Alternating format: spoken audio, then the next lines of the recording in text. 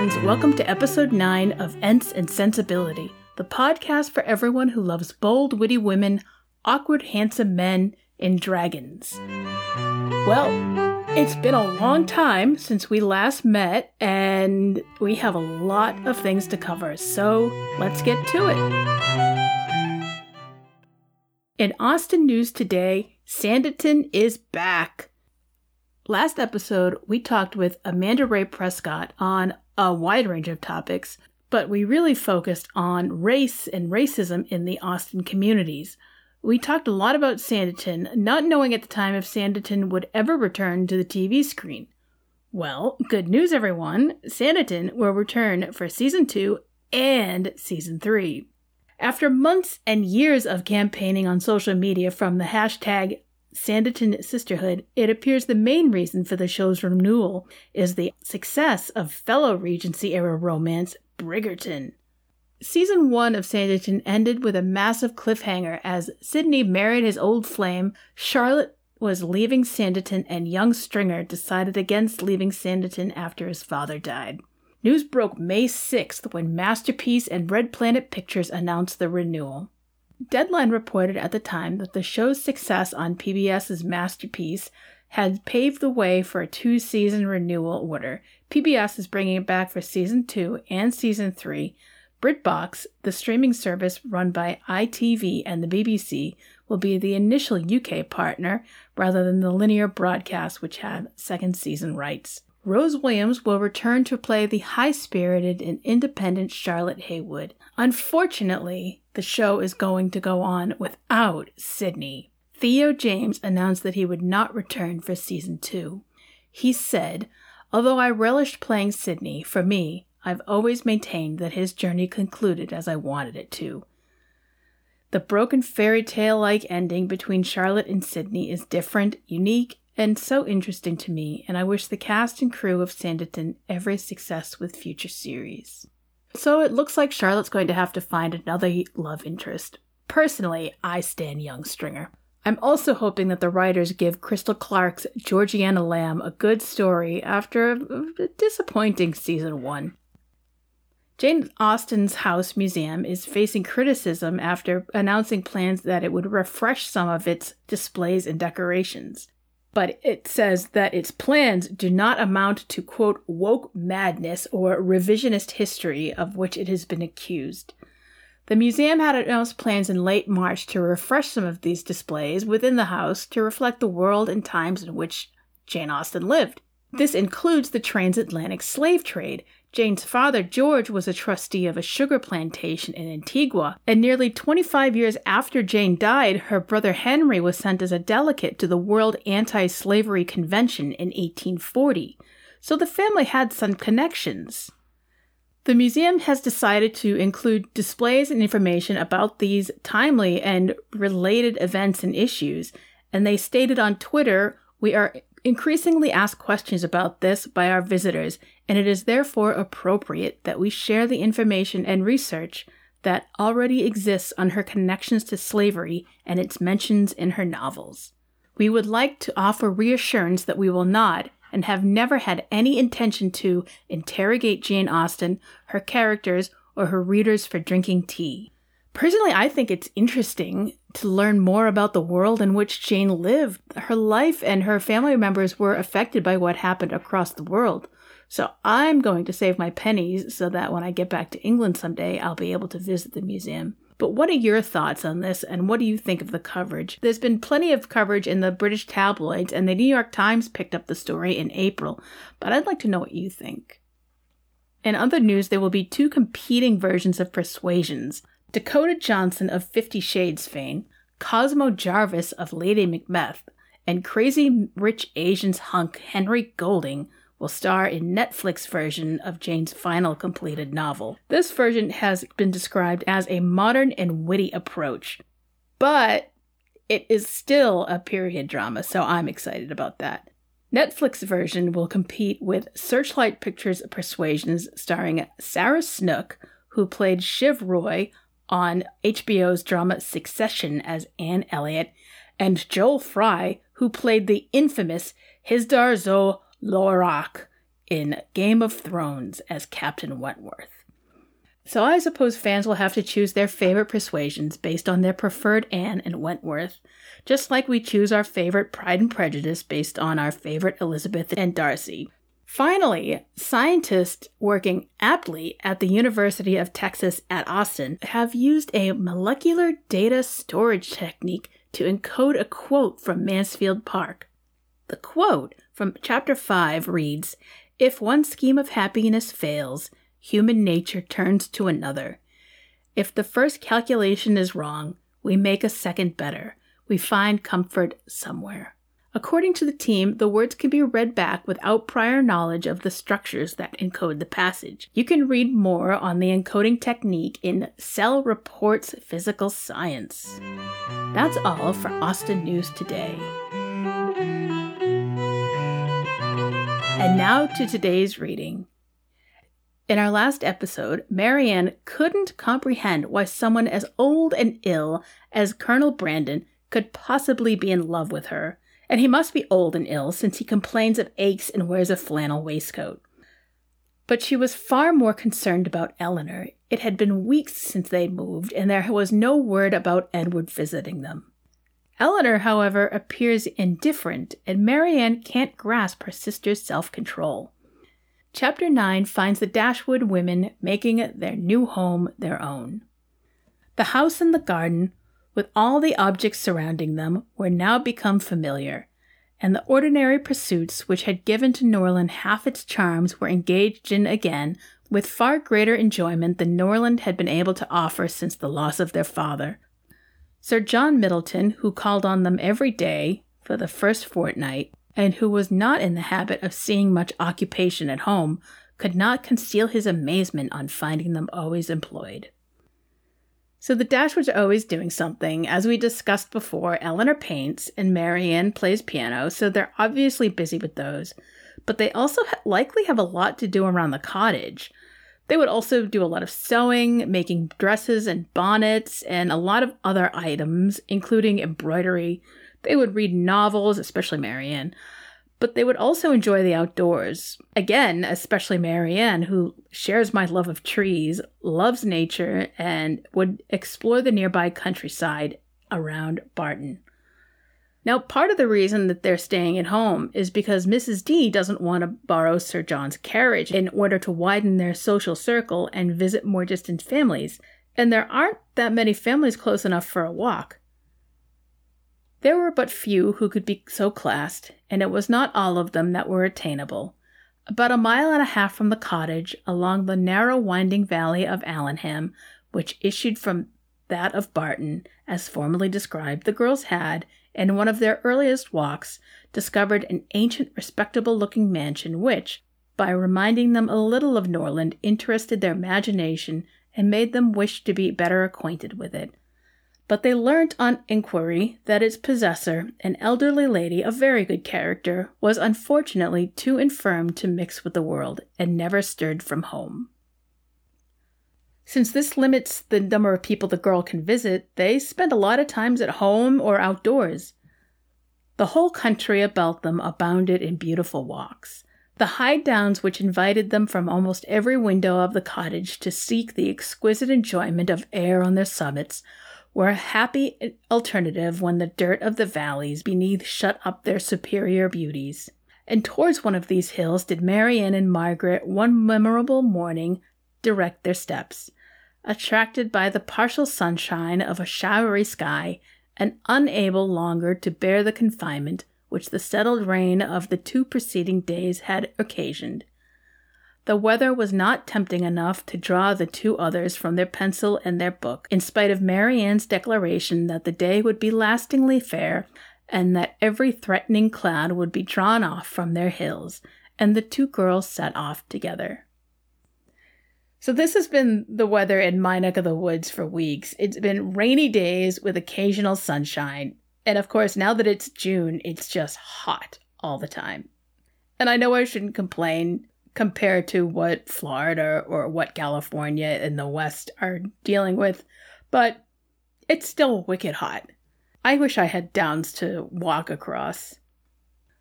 Margaret and Marianne have been cooped up for 2 days because of the rain, and we know Marianne by now. She must have been bored stiff.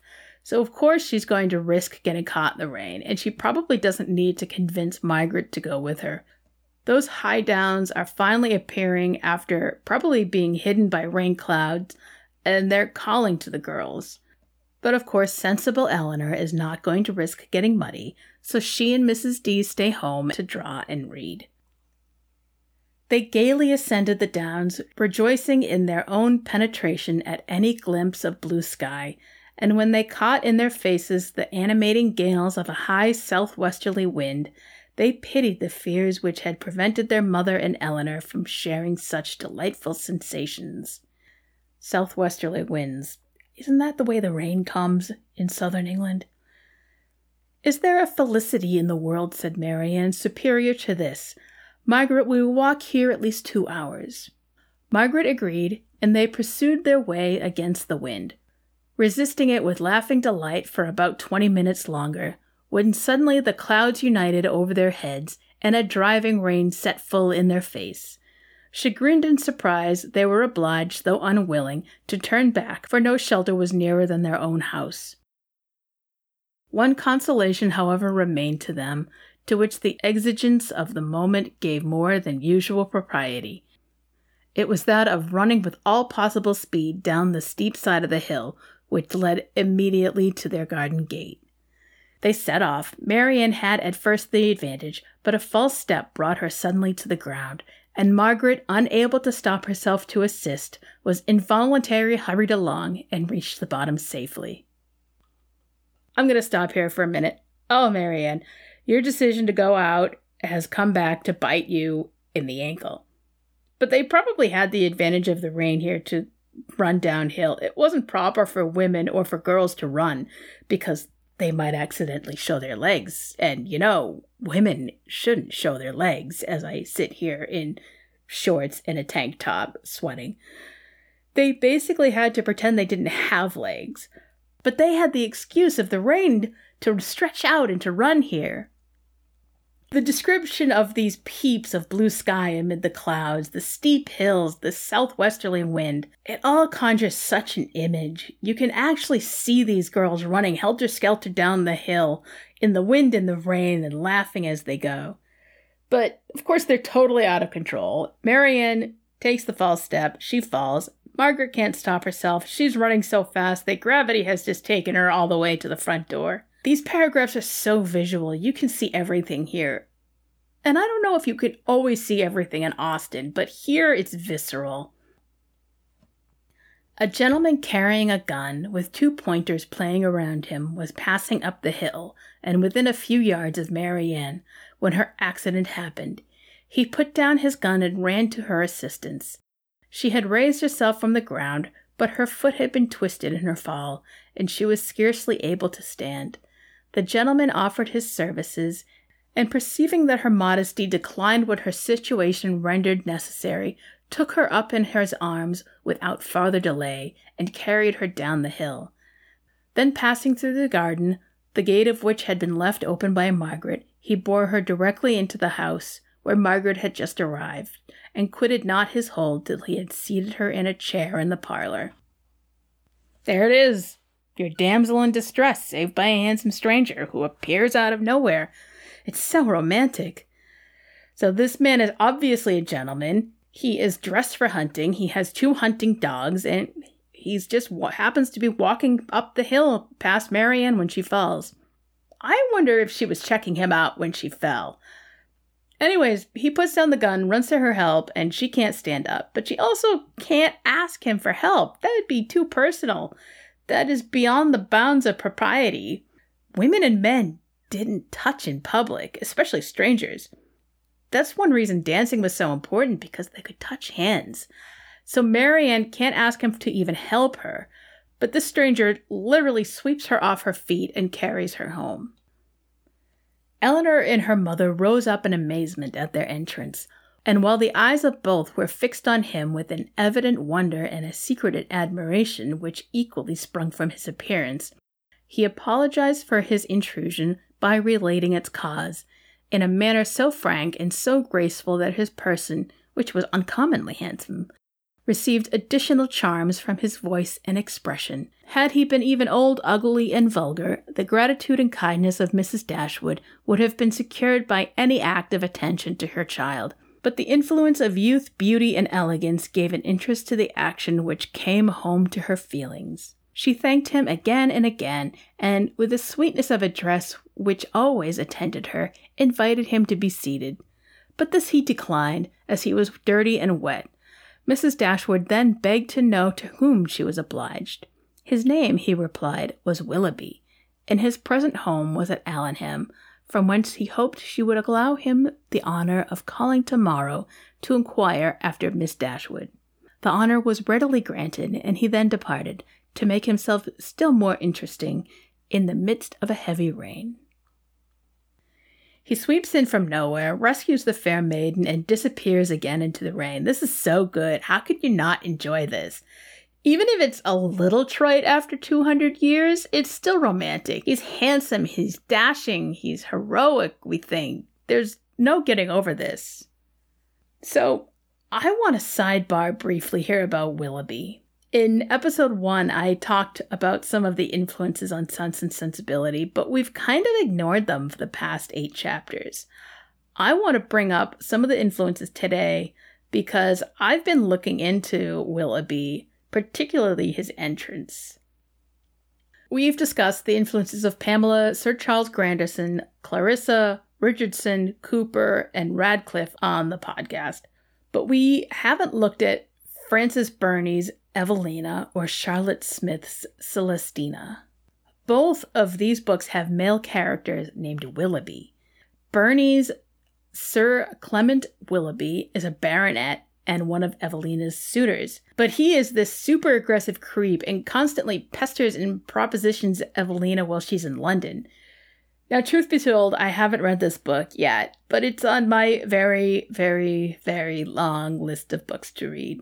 Now, Charlotte Smith's George Willoughby is actually the hero of her sentimental novel and Celestina's beloved. Now, they do have a happily ever after in the end, so we have 2 very different Willoughbys, a sexual predator and a romantic hero of sensibility. So our Willoughby, or rather Marianne's Willoughby, is kind of a mix between these characters. Now, in my research on the topic, I found an essay in a volume of Persuasions Online, the Journal of the Jane Austen Society of North America. Now, this was published in Volume 30, Number 2, Spring of 2010. The essay is called What Happens at the Party? Jane Austen Converses with Charlotte Smith. And the author, Jacqueline Labbé, says, Smith's Willoughby acts as a bridge between Sir Clement Willoughby, the rake in Evelina, and John Willoughby, whose mysterious transformation from lever in sensibility mode to selfish gold digger with a libertine past has disturbed many readers. Smith's George Willoughby begins and ends Celestina as a man of feeling, but he spends much of the middle portion of the novel engaged to an heiress at the behest of his aunt, so that his estates may be disencumbered. Celestina voices the anxiety that Austen's characters come to feel.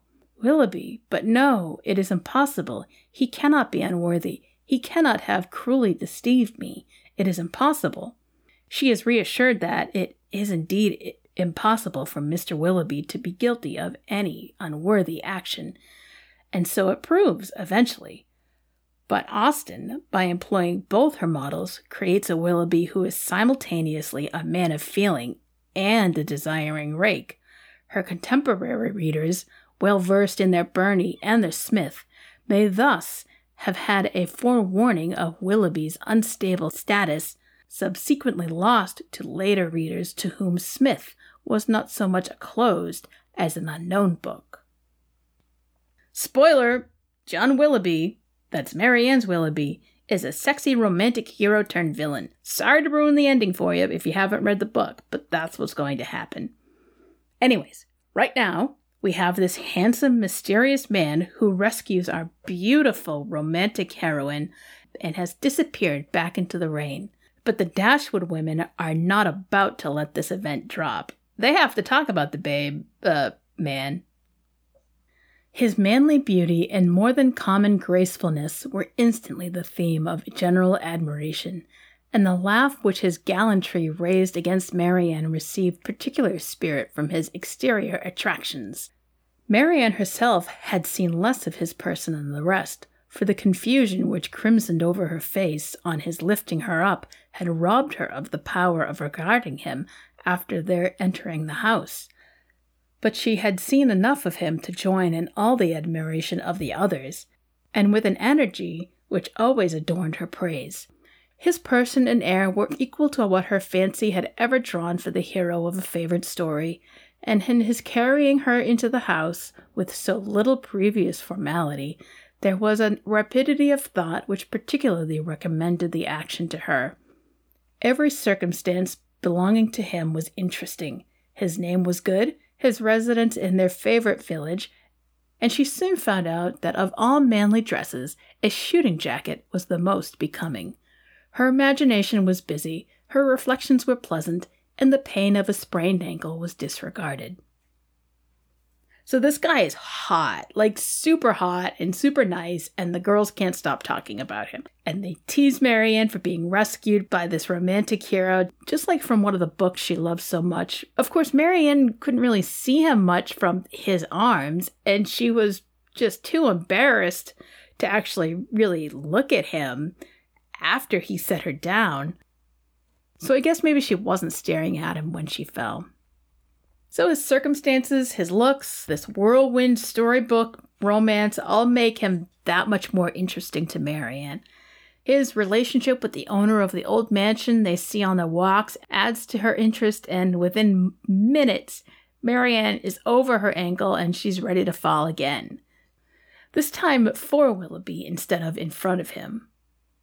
So Willoughby is the talk of Barton Cottage for the rest of the day, and lucky for them, Sir John comes to visit. Sir John called on them as soon as the next interval of fair weather that morning allowed him to get out of doors, and Marianne's accident being related to him, he was eagerly asked whether he knew any gentleman of the name of Willoughby at Allenham. "Willoughby!" cried Sir John. "What, is he in the country? That is good news, however. I will ride over tomorrow and ask him to dinner on Thursday." "You know him, then?" said Mrs. Dashwood. "Know him? To be sure I do. Why, he is down here every year." "And what sort of young man is he?" "As good a kind of fellow as ever lived, I assure you. A very decent shot, and there is not a bolder rider in England." "And is that all you can say for him?" cried Marianne indignantly. "But what of his manners on a more intimate acquaintance? What of his pursuits, his talents and genius?" Sir John was rather puzzled. "Upon my soul," he said, "I do not know much about him as to all that. But he is a pleasant, good-humoured fellow, and has got the nicest little black bitch of a pointer I ever saw. Was she out with him today?" Of course Sir John is puzzled. Sir John just listed all the attributes he looks for in a man. Willoughby's a good rider, a good shot, and has a beautiful dog. The narrator tells us in Chapter 7, he esteems only those of his sex who are sportsmen likewise.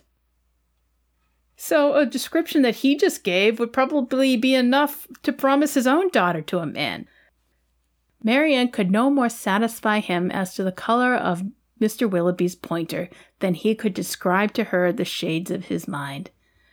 But Marianne isn't satisfied, and neither are we. Then, of course, sensible Eleanor comes to the rescue with some questions Sir John actually can answer. "But who is he?" said Eleanor. "Where does he come from? Has he a house at Allenham?" Sir John can provide more information here. He says Willoughby is staying with a relative at Allenham Court, which he will one day inherit, Sir John assumes. And then he pulls a Mrs. Jennings, and he teases Marianne. Yes, he is very well worth catching, I can tell you, Miss Dashwood. He has a pretty little estate of his own in Somersetshire besides, and if I were you, I would not give him up to my younger sister. In spite of all this tumbling down hills, Miss Marianne must not expect to have all the men to herself. Brandon will be jealous if she does not take care. I do believe, said Mrs. Dashwood with a good-humoured smile, that Mr. Willoughby will be incommoded by the attempts of either of my daughters towards what you call catching him. It is not an employment to which they have been brought up. Men are very safe with us, let them be ever so rich. I am glad to find, however, from what you say, that he is a respectable young man, and one whose acquaintance will not be ineligible. Mrs. Dashwood is not Mrs. Bennet. She does not encourage her girls to chase men. Can you imagine Mrs. Bennet saying that? Well, she might say something like that, but she certainly wouldn't mean it, and no one who'd ever met her would believe her. Mrs. D is the anti-Mrs. Bennet. The Dashwood girls have not been raised to chase men. Now, that doesn't mean that they're not in the marriage market. Finding a suitable husband for every young woman was serious business in Georgian England. Hell, it should be serious business now. But that doesn't mean Mrs. D isn't interested in what Sir John has to say about Willoughby. I am glad to find, however, from what you say, that he is a respectable young man, and one whose acquaintance would not be ineligible. He is a good sort of fellow, I believe, as ever lived, repeated Sir John. I remember last Christmas at a little hop at the park, he danced from 8 o'clock till 4 without once sitting down. Did he really? Cried Marianne with sparkling eyes, and with elegance, with spirits. Yes, he was up again at 8 to ride to covert. That is what I like. That is what a young man ought to be. Whatever his pursuits, his eagerness in them should know no moderation, and leave him no sense of fatigue. This is what Marianne wants to hear. She wants that man of feeling, a man with spirit who can stay up all night and be ready to go hunting the next morning. Basically, Marianne wants, or thinks she wants, a party boy. 17. Remember that age when the fun boys were so much more interesting than the studious ones? Here it is. Eleanor, in her subtle, restrained ways, is attracted to the studious guy, while her sister wants the party boy. But Sir John sees right through Marianne. I see how it will be, said Sir John. I see how it will be. You will be setting your cap on him now and never think of poor Brandon. That is an expression, Sir John, said Marianne warmly, which I particularly dislike. I abhor every commonplace phrase by which wit is intended, and setting one's cap at a man or making a conquest are the most odious of all. Their tendency is gross and illiberal, and if their construction could ever be deemed clever, time has long ago destroyed all its ingenuity. Sir John did not much understand this reproof, but he laughed as heartily as if he did, and then replied, Aye, you will make conquests enough, I dare say, one way or another. Poor Brandon, he is quite smitten already, and he is very well worth setting your cap at, I can tell you, in spite of all this tumbling about and spraining of ankles. So Marianne has no sense of humor here. She reproaches Sir John for teasing her again. She really hates these cliches and these adages. She says they're trite and overused to the point that they've lost their uniqueness. And she's not wrong, but she's not very nice about it. But Sir John is just such a nice guy. He doesn't really understand what she's saying, and he thinks she's joking. Or maybe he's confused and he just laughs through his confusion. I mean, I do that. But he'd really just feel for Brandon, who is crushing hard on Marianne. And Sir John really does think highly of his friend, regardless of his ability to describe Willoughby and the fact that he likes everyone. Sir John is trying to describe Brandon's worth to her in the only way he's able to. He's well worth setting your cap at. He has far more than the ability to dance all night and hunt all day. Even though Sir John has little in common with Brandon, he does understand his worth as a potential husband. Well, this has been a busy episode, and I hope you've all enjoyed today's reading. I know I have. Next episode, we'll read Chapter 10 and learn more about how Willoughby fits Marianne's standard of the perfect man, and how Eleanor begins to stan Brandon. That's all for today. Thank you for listening to Ents and Sensibility. Today's episode was written and edited by me, Casey Meserve, and produced by Jeremy Meserve. You can listen to all our episodes on Apple Podcasts, Google Podcasts, or wherever you listen. If you'd like to leave a rating or a review on Apple Podcasts, that would really help us out. You can also write to me at entsandsensibility@gmail.com and follow Ents and Sensibility on Facebook, Twitter, and on Instagram. If you'd like to purchase any of the books mentioned on the show, check out the bookshelf page on entsandsensibility.com. We also have show notes for every episode and much more. I hope you'll visit with me again soon.